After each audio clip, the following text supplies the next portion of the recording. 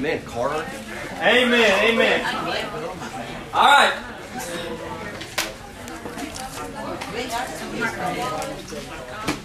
The lesson tonight is the 4 chairs. I'm going to make this as simple as I can. There are going to be 4 chairs in this room tonight. This will be chair number 1, chair number 2, chair number 3, chair number... All right, I just found out where the Central Private people are real quick, okay? All right, okay. Hey, all right. So chairs 1, 2, 3, and 4. What you're going to find out by the end of the night, if you pay attention, if you listen, you metaphorically will be sitting in one of these chairs by the end of the night. And each chair is going to represent where you stand in your walk with the Lord. So tonight's one of those perfect nights where you get to check up and see where am I at when it comes to my relationship with the Lord. So chair number 1 is a born-again believer whose life has changed. Romans 3:10 says, as it is written, there is none righteous, no, not one. Chair number 1 understands there's nothing in and of himself that is good. He also understands that all have sinned and come short of the glory of God, Romans 3:23. And that the wages of sin is death, but the gift of God is eternal life, Romans 6:23. So this person understands in Ephesians chapter 2 that other than the himself, the world, and the devil, there's nothing good that he can do. He is just simply following those paths. Himself, the world, and the devil. But then Romans 5:8 says, but God commendeth His love toward us in that while we were yet sinners, Christ died for us. So chair number 1 understands that God sent His Son to die on the cross for him, even though there was nothing good he could do on his own. And he understands the love that the Father has to send His Son to die for me, and I can't even do anything good of my own, has compelled me to follow in Romans 10:13, which says, for whosoever shall call upon the name of the Lord shall be saved. And Romans 10:9-10 that says that if thou shalt confess with thy mouth the Lord Jesus, thou shalt be saved. For with the heart man believeth unto righteousness, and with the mouth confession is made unto salvation. Chair number 1 understands that his walk with the Lord is not perfect, but his belief in Christ has caused his life to change.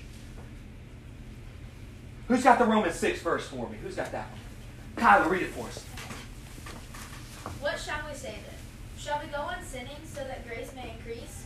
By no means. We are those who have died to sin. So chair number 1 understands, although they've given their life to Christ, they aren't perfect. But they do understand that if they have a life that is now Christ, that they do not continue in sin anymore. They're no longer known by that lifestyle of sin. Who's got the Romans 12 verse for us? Me, I do. Take us away, Alexia. Do not conform any longer to the pattern of this world, but be transformed by the renewing of your mind. Then you will be able to test and approve what God's will is, His good, pleasing, and perfect will. So chair number 1 understands that their life is being transformed, and that it's a renewing of the mind, meaning they are growing in their relationship with the Lord. See, salvation for chair number 1 was not just a decision at camp. Was not just an emotional moment you had 4 years ago. Chair number 1's salvation story is I got saved a while back, and guess what? I'm living more saved today than I ever have been because I've been growing in my relationship with the Lord. That is what chair number 1 is. A born-again believer who has a true relationship with God. Who's got our Mark verse for me? I think this is cool. Give us to us, Amelia. Come, follow me, Jesus said, and I will send you out to fish for people. So this is when Jesus is calling the disciples. It's in Mark. And what does it say, Amelia? What does Jesus first tell the disciples to do? Come. Come. What does that mean? Before you can do the acts of grace being shown, before you can do the things of doing anything for the Lord, you first must come to Him. Come to Him. Thank you very much. That is on point. So guess what? That's going to tie into some of the other chairs that we get to. But before you become fishers of men, before you do acts that you believe are good, it doesn't happen before you first come to Christ. Luke 13:5 says, I tell you nay, but except you repent, you shall all likewise perish. You know what repenting means? It means a change of mind. It means a change of direction. I tell you nay, except you repent. Unless your mind is changed by what I have done through Jesus dying on the cross for you, you shall all likewise perish. Chair number 1 is a born-again believer who has a true relationship with the Lord. The story I'm going to give with you to help you tie it all together is the farmer's story. The farmer had a son, and the son was 5 years old. The farmer would wake up every day and go out into the field, and he would farm the land. But what was really cute is his 5-year-old son would come out with his dad every morning. And then he would come out every morning, and he would try and dress like his dad. He would try and put the boots on, and he would try and follow his dad around all day long. But he's 5 years old. He never could actually do anything that the farmer, his dad, could do. But he followed around every day. And he would stumble, he would fall, sometimes he would be in the wrong place. But the father kept putting him back in the right spot. The father continued to teach him what it looked like to be a farmer. The farmer continued to grab his son who was out in the field with him and showed him what it was like to farm. But the cool thing is this. Everybody who was on the fence watching the farmer and his son never had a doubt in their mind who the son was trying to imitate, even though he failed continually. So if you're sitting here and you're saying, man, are you saying my walk with the Lord has to be perfect? No, but I am going to ask you this. If someone were to follow you around day in and day out, every single thing you do, everything that you type and do, would you be an imitator of God or an imitator of the world? Because guess what? If you've given your life to Christ, people should know you're an imitator of God, not the world. That's what chair number 1 is. Does that sound good? That tie very well? Good deal. Chair number 2 is a born-again believer who had truly given their life to Christ. And maybe for a season, maybe for a time, they were sold out for the Lord. But guess what? They let sin enter back in, and their fellowship with the Lord has been broken. Who's got our Revelations verse? Me. I know that you have persevered and endured hardships for the sake of my name, and have not grown weary. But I have this against you. You have abandoned the love you had at first. Remember then how far you have fallen. Repent and do the works you did at first. Otherwise, I will come to you and remove your lampstand from its place unless you repent. Chair number 2, like it says in that verse, it says, I have something against you. You have left your first love. In Revelations, he's talking about the church of Ephesus that at first was doing things for the Lord and was in right fellowship with the Lord. But guess what? Something happened in their lives, and guess what? They had left their first love of God. And God even says at the very end, what is He going to do? He's going to take away their candlestick. He's going to take away their witness. He's going to take away the fact that I can't use you when you've let sin enter back in. And although we have a born-again relationship, I've identified sin in your life. And guess what? You're no longer repenting. You're no longer changing your mind about that sin in your life. So guess what? You're not in right fellowship with God, and you're in chair number 2.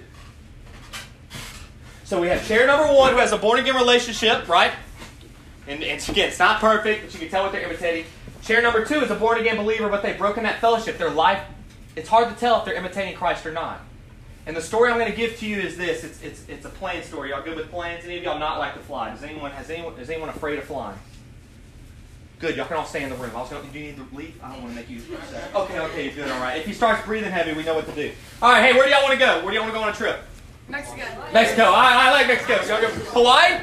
That's the closest place you could go out of town. Hey, we'll go to Hawaii. Let's go. I like Hawaii. Hawaii sounds good. We'll go to Hawaii. All right. You go with Hawaii? Yeah. You go with Hawaii? Let's go in. All right. Hey, we're going to go to Hawaii. Here we go. So chair number 2, all right? This is going to be a story that's going to tie it together. There was a man and a woman on a plane, and they were going to Hawaii, all right? It's a pretty decent long flight, but they were going to Hawaii. On the plane ride, the man and the wife are sitting next to each other, and they start just having a normal conversation. Well, come to find out, the woman on the plane was actually married and had been married for 10 years. She'd been married for 10 years and actually even had 2 kids. Well, the man on the plane actually, during the conversation, actually started to think, man, I don't know, she's kind of cute. Actually, guess what? I've got a deal for you, woman. I've got a deal. Listen, if you will be unfaithful one time, I just need you to be unfaithful one time whenever we land in Hawaii. I kid you not, I'm a very famous businessman. I own one of the S&P 500 biggest companies in the world, and I promise you I could wire you $1 million. But I just need you to be unfaithful one time. So the woman goes, man, you don't understand. I've been married for 10 years. I did it 10 years ago, and on top of that, I have kids and my husband.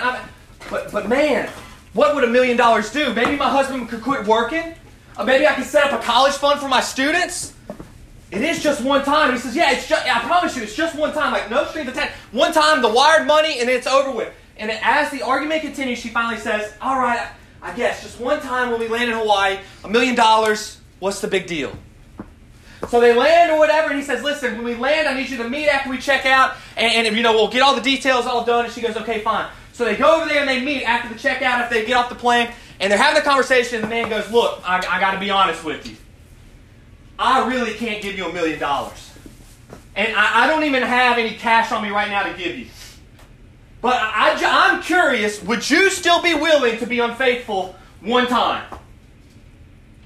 And the mom goes, are you kidding me? Like, who do you think I am? And the man says, hey, we've already figured that out. We were just discussing what price at. We were just discussing what it would take for you to throw it away. Hey, You may have given your life to Christ 10 years ago, but you being unfaithful right now to God is the same thing as that. Is your walk with God circumstantial on the circumstances that you're in and the environments that you indulge yourself with? Meaning, hey, listen, I'm a born-again believer at church, but guess what? At school, hey, I'm a whole different person. Hey, don't look at my search history at night. Hey, it's just homecoming night. Hey, it's just one party. It's just being unfaithful one time to God. Hey, I want to ask you, did it matter to all the people on the plane whether she was a wife or not? No. No, guess what everyone else on the plane said? Man, she's a hypocrite. But she had the marriage license. She had kids. But in that moment, guess what? She was unfaithful, and her witness to be a wife, to be a mother, meant nothing. If you're a born-again believer and you let sin enter back in, your witness and testimony goes to nothing. Chair number 1, born-again believer who's on fire for the Lord. They're excited about the things of God. Their relationship is rock solid. Chair number 2 is a person who is truly saved but has let sin enter back in. And guess what? Their testimony is affected. You might be saying, how's it affected? Chair number 4. I love chair number 4. Actually, I don't, but it was just a good transition to say that. Okay, chair number 4. Great. Chair number 4 is a person who has heard the Word of God and has just rejected for that to be their life. They're one of those who may have went to a church service before, maybe never went to church before, but their belief in who God is has never caused them to come to the saving knowledge of accepting Him as their personal Lord and Savior. Okay? And here's the part that's even crazier. Chair number 4 looks at people at chair number 2 and says, if that's what it means to have a relationship with the Lord, I must have it also. I watch the same things they do. I go to the same parties they do too. I listen to the same things they do. I search the same things they do. If Christianity is really what it's supposed to do, and that day of judgment comes, I look just like this person who says they have a relationship with the Lord. You see the problem? Because they don't really have a relationship with the Lord. This is interesting. This is good. I like it. I like it. Okay. We've done chair number 1. We've done chair number 2. We've done chair number 4. Central Private. Which one's missing? 3. 3, yeah, I love it, I love it. That is awesome. Okay, good. Chair number 3 is missing. That's very good. I don't know how Live Oaks academics are, but did y'all know it was 3 too? It's bad. Oh, it's bad? Oh, okay, all right. This is 3, all right? This is 3, okay. Okay, good. All right, chair number 3, I like this. All right. Hey, remember, I asked you at the very beginning, if you metaphorically sit, which chair are you going to sit in? So now we got to ask about chair number 3. Chair number 3 is the most scary chair to talk about. It is very tough to talk about, but honestly, it's the most real chair. Chair number 3 is someone who thinks they have a relationship with Christ, but don't. Who's got the verses in Matthew? I got it. Take us away, Carter. Many will say to me one day, Lord, Lord, did we not prophesy in your name, drive out the demons in your name, perform miracles? Then I will tell them plainly, I never knew you. Away from me, you evildoers. Matthew chapter 5 is giving an example of Judgment Day, and it says there will be many, meaning a lot. There will be a lot of those who will say, Lord, Lord. Now, if they're addressing God as Lord, Lord, that must mean they had some knowledge of who God was. So they're addressing God and saying, Lord, Lord, did I not do all those things in your name? Did I not have a relationship with you? Did I not earn salvation? And it says that God says, what? Depart from me, you work in iniquity, I never knew you. That is exactly right. Depart from me, you workers of iniquity. Guess what that last phrase is? Hey, I never knew you. Hey, remember here? Come and follow me. Then I'll make you fishers of men. You can't be a fisher of men if you don't have a personal relationship with God. This person was trying to be fishermen and have no personal relationship with God. Who's got a verse in Luke 16? Okay. Take us away, Alex.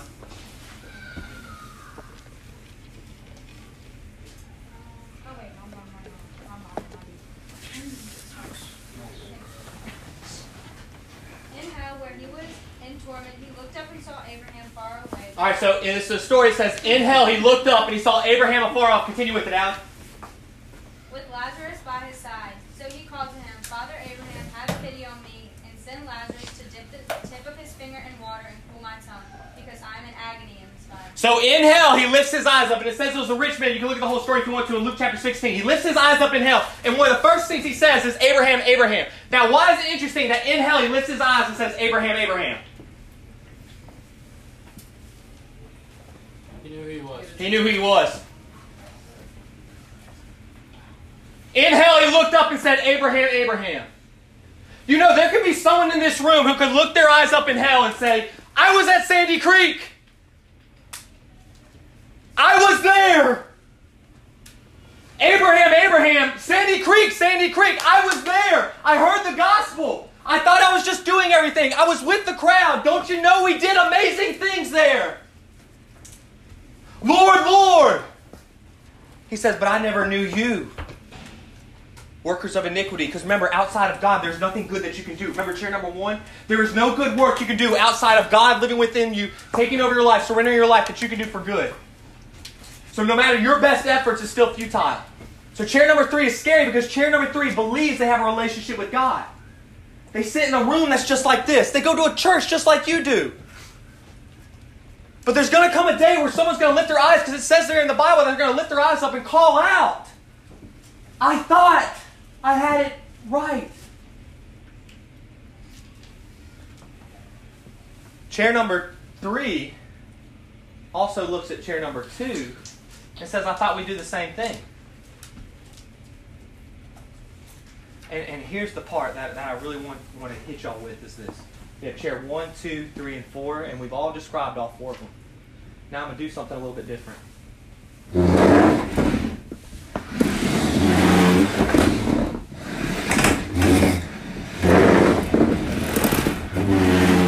Someone tell me the difference between them? You switched them. I switched them, that's right. Live oak? I switched them. They look the same. Chair 2 and 3, from the outside looking in, look the same. And we have no idea from our perspective whether someone has a true relationship with God or not, because from the outside they look the exact same. So you're sitting here and you're like, man, well, James, you already said here, okay, I have a relationship with the Lord on fire. Yeah, I get what that looks like, but I'm really not there. But hey, I liked when you talked about chair number 2, because I know there was some time where I said I was saved, but you know what? I just deviated from the path. I promise you I'm going to get back on at some point. I know I had a moment. I know I'm off the path. I know I'm going to get back right. Well, I'll tell you what's scary is this person looks just like this person, and this person's not going to heaven. And you're playing around with your eternity. So I'm going to give a story here. It's about a burning building. And chair 1, 2, 3, and 4 are in that building. Now, chair number 1, we'll go that. The owner of the house tells them, hey, listen, if there's ever a fire in the house, there's some certain things that you need to do. And he even teaches them a song as to what to do when they're in the house. All right, so when they're in the house, you know, step 1, I need to get down. Step 2, identify the smoke. Step 3, get outside the house. You know, open the windows. Whatever it is, the specifics are not the exact same. It's not that important, but they understand there are some sort of things that show you know what to do when the fire's coming. There is something to do if you know that the fire is coming and when it does come, okay? On top of that, the owner of the house is giving chair number 1 a fireproof jacket. All right, metaphorically, okay, just imagine they couldn't get harmed with this jacket, okay? Can we do that for the story? Okay. No escape clauses, okay? All right. He couldn't get burned, so he gets a jacket. Well, chair number 2 also gets a jacket. Okay? Well, so as life goes on and things are going around, you know, chair number 1 throughout the house is singing the song from time to time. Is practicing it. And guess what? Chair number 1 keeps messing up the steps sometimes. And even along the way, sometimes he even messes up the song. But he keeps practicing, he keeps refining it, and he keeps singing out. Well, chair number 2, he never sees the importance of singing the song. Maybe occasionally he will. Maybe when he's with chair number 1, he might sing it a couple times, but he doesn't sing it often. And chair number 3 and chair number 4 say, wait a second, wait, the song's not that important? The procedures aren't that important? What it looks like and what to do in response to a fire that is coming is not that important? We should be good. Chair number 2 says we're good. We said that prayer. Well, guess what? The fire comes. And chair number 1, as the fire's going, goes through the procedures and gets out of the house. Chair number 2 is sitting in the house going, whoa, wait, it's really happening right now. I'm really not ready for this right now. But and then chair number 4 and chair number 3 say, hey, what are we supposed to do here? What's going on? What do we need to do? And chair number 2 says, listen, I really don't know. It's going to be okay. I promise you. Hey, don't you remember hearing that song a long time ago? Don't you remember hearing it? Well, guess what? The fire comes. Chair number 3 and chair number 4 get burned. And chair number 2 is fine because he had the jacket. It's not enough to hear the gospel. It wasn't enough just to hear and know what to do. It means everything to apply and to change of heart to follow after him. So the whole time chair number 2 was living in the house, not practicing the song. Chair number 2 had no witness, had no testimony to help people in chair number 3 and chair number 4. Y'all see it? So metaphorically, you should be sitting in one of these chairs, and that should show where you're at in your walk with the Lord. Chair number 1, there's maybe a couple of questions that we can ask to see if you're in chair number 1. Hey, are you excited about Bible study? Are you excited about opening God's Word, or is it still a chore for you? I asked this past week the FCA at Central on Friday, I said, could you do 10 minutes every day praying to God? You know what some of them kids will find out if they start doing it? 10 minutes is a long time. And honestly, I can't remember the last time I really prayed for 10 minutes to God. Have you ever thought about that? Yes, God saved me, but 10 minutes is a long time to pray to Him. Right? But what I want to do is I want to give you a little bit of a flip side. I enjoy this part of the chairs, and I call it the devil's point of view. And it's going to help tie together a couple of loose ends to understand what chairs you're in. Okay, I want to make this clear. So chair number 1, born-again relationship with God, on fire for God. Their light is shining. They are positively affecting and pointing chair 2, 3, and 4 to Christ. Chair number 2 has a true relationship with God, but they've deviated. They now let sin enter in. They are not pointing people towards Christ. Chair number 3 has never given their life to Christ, but see, they're doing some of the similar things that chair number 2 is doing, so I guess I'm right with God. Same thing with chair number 4. Although I'm not actively even doing a lot of the things that they're doing, hey, if that's what it means to be saved, we all look the same. Okay? Now it's the devil's point of view. You tell me where the devil shoots his ammo at. Is it the people here who are living like the world, who are negatively affecting those to Christ? Who is the devil pointing his ammo at? Chair number 1. Why? Because guess what? Once you are a child of God, the devil cannot take you away from Him. You following? The only thing the devil can do is try and reintroduce sin into your life so that way he can let your witness be affected here. Because guess what? You are lost. He can't get you. But what he can do is introduce sin and have you choose sin. So guess what? Now your fellowship with God can be broken. And how effective of a testimony do you have when you're sitting in chair number 2? None. So you tell me, does the devil waste any ammo on chair number 2 and chair number 3? Because guess what? He's already got you in those chairs. Why waste any more ammo on you? So a lot of times it's funny whenever people are going through these difficult times and they're suffering sometimes, and they're like, man, the devil's really at me. The devil's really chasing at me. One of the first things you need to ask yourself, have I been reading my Bible? Have I been praying? Do I love God's people? Am I actively witnessing? And guess what? If you can't answer yes to those, I can tell you right now, that's not the devil even messing with you. You think he's messing with you because guess what? It's great to think, oh yeah, the devil's got his eye on me. Hey, if you're not doing those things and you don't have any fellowship with God, the devil don't care about you. You're better off doing your best efforts than him getting involved.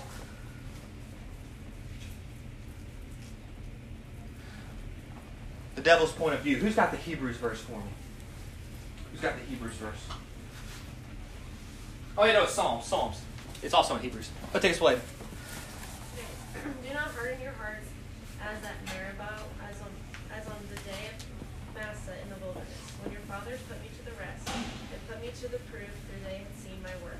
For 40 years I loathed that generation, and said, they are a people who go astray in their heart, and they have not known in my ways. Therefore I swore in my wrath, they shall not enter my rest.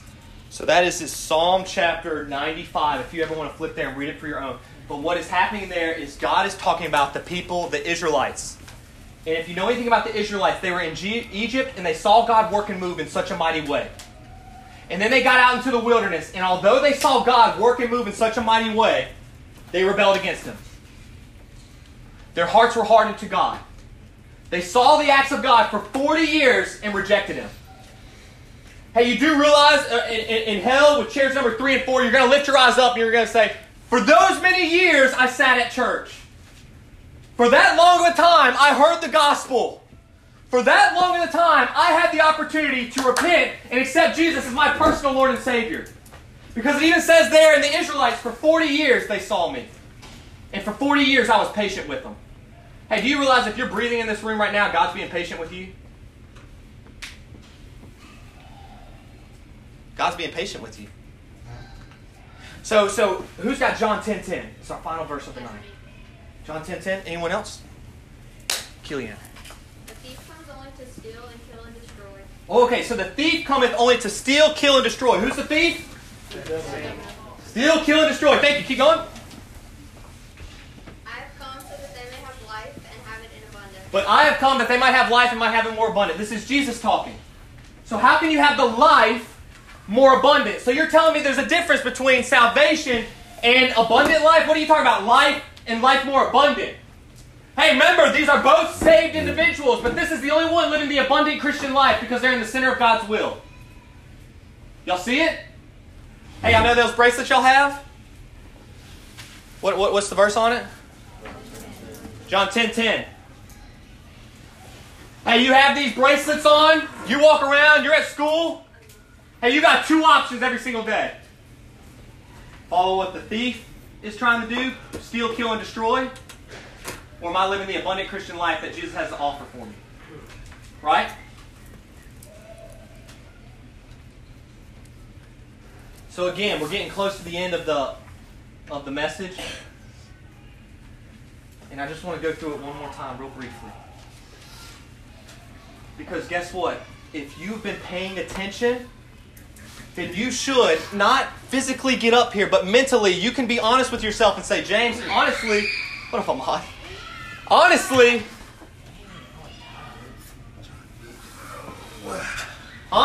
James, if I were to be real with myself, I'm not sure if I'm on fire for the Lord. Honestly, if I'm real with myself, James, praying to God for 10 minutes seems like an eternity.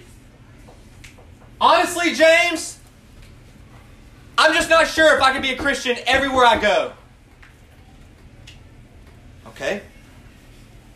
So if you can't be a Christian everywhere you go, and your Christian walk is identified by what environment you indulge yourself in, what you search for on your phone, who you're involved with, guess what? You can't sit in this chair. So now we have 3 chairs left. So then you ask this question. Well, wait, was that when I really asked Jesus into my heart, was it real or not? 10 years ago, I said a prayer. The pastor even said I was saved. Hey, the pastor doesn't stand with you when God calls out, Lord, Lord. You're by yourself. So wait a second. I'm struggling with my walk with the Lord. I don't really know. Because guess what? I don't really love God like I know I'm supposed to. But I do know I did get saved at some point. You know, if you acknowledge that your fellowship with God isn't right, and you don't get right, you know your heart is being hardened. And again, okay? We go to the last 2 chairs. Hey, but I think I got saved 10 years ago. The pastor said something. I go to church sometimes. I think I'm saved. I think I got it figured out. I'm not for sure. I mean, I don't. It's hard to read my Bible. It's hard to pray. But I know I said the prayer one time, and that guy on Facebook, he told me I'm saved if I said that prayer. There's more power in the prayer than Jesus sending His Son to die on the cross to change my life. Well, chair 2 and 3 kind of sound like the same thing. How do you really know if you're saved or not then? How you walk with the Lord? Thank you very much. That's well done. How you walk with the Lord. That works out good. How you walk with the Lord. So it goes back to here. So, where we get at and how we close this is it says in Psalms. Do you want to read that Psalm? Are you still there with the Psalm? It's Psalm 95. We're going to have to read it one more time, and then we're going to close out, y'all, when we're done. Psalm 95. 1 second, okay. It's almost the whole thing. Yeah. Do not harden your hearts as at Meribah. Oh, all right. So right there at the very beginning, say it really, really loud for me one more time. Do not harden your hearts. Hey, do not harden your hearts. Why did I want to bring that up here at the very end? Because on Sunday mornings, we've been going through Hebrews. And on Sunday mornings, those who've been meeting together have really started to see when God means business and when God is dealing with you, He's not asking you to respond when you're ready. Meaning, when you are hearing the gospel presented, when you're identifying your walk with God is not right, it's not for you to say, all right, when I'm ready, I'm going to get back right. No, if you're acknowledging that your walk with God is not in chair number 1, that is God inviting you to come into your life and to change you today. But guess what we do? We say no and wait till tomorrow. And Scripture says, if you say no to God now, your heart is hardened. And I want to be very, very clear with you. Your heart can be so hardened that you can even sit and hear a message like this where the gospel is being presented and it not even touch your heart. Because you've forgotten what it really was like to give your life to Christ. You've forgotten what it really means to be on fire for the Lord. Your heart has been so hardened by the idea of religious acts, the ideas of going through the motions of church, that guess what? Real relationship with God is just not reasonable in this day and age, James. And then you got to ask yourself, is your heart hardened just like Scripture says it would be when you reject when He is inviting to be the Savior of your life? And you're saying, James, well, how are you going to close a message like this? If you have not known anything and you don't know me well, hopefully at the beginning of this tonight that you understand, I love you each dearly and passionately. And guess what? I wouldn't be showing up to your games. I wouldn't be showing up to be involved in your life if Christ really didn't save me. The only reason I like showing up for you is because God showed up for me. And the part that's really cool is God will show up for you right now.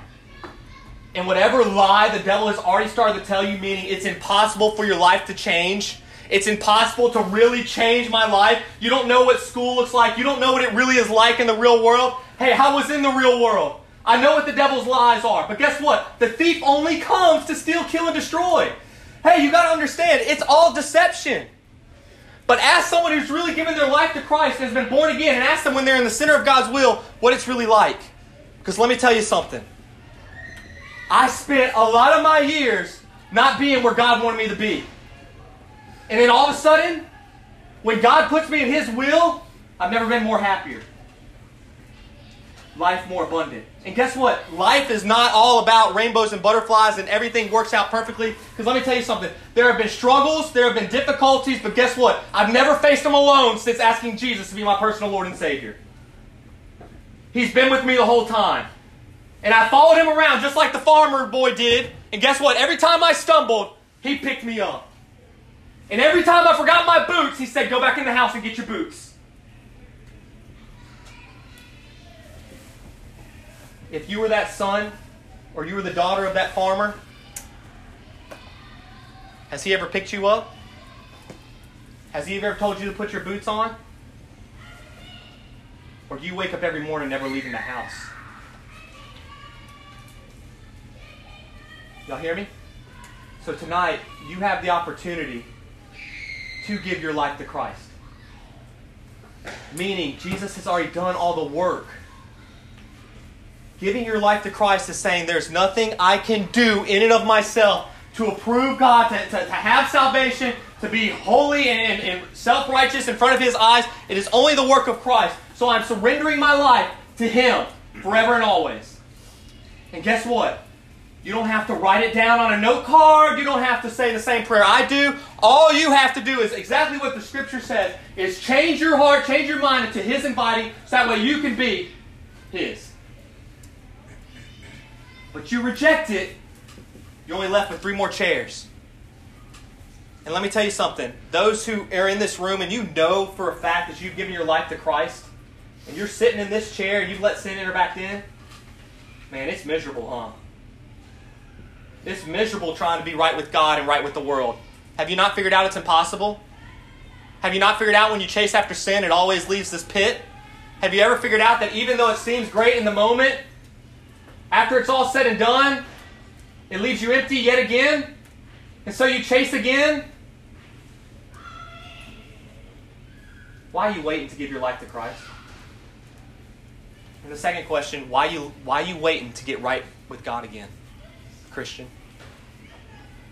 Because guess what? If you have a true relationship with God and you are choosing to let sin enter back in, those friends that you say you care about, you're not pointing them to Christ, you're pointing them to the devil. You're pointing them to the world. You're pointing them to the flesh. So all I'm going to do is I'm going to close this out in prayer. And again, I don't know why you came tonight. You know that's crazy? I don't know why you showed up. It could have been because someone invited you. It could have been just because maybe it was the 3-year anniversary. It could have just been for some unknown reason. But you showed up tonight. The gospel was presented.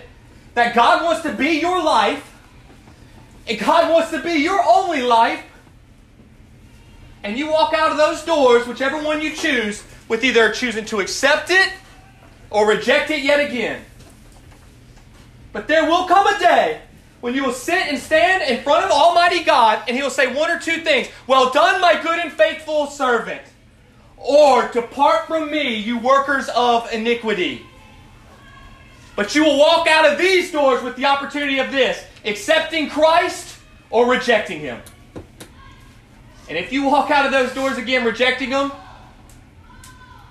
and you draw your last breath, Lord, Lord, I thought. Lord, Lord, just one more time. Lord, Lord, I went to Sandy Creek. Hey, coming to this church doesn't save you. Going to your specific church doesn't save you. Anything that you do does not save you. But accepting everything that Jesus did on the cross is only what saves you. And it's only through knowing Him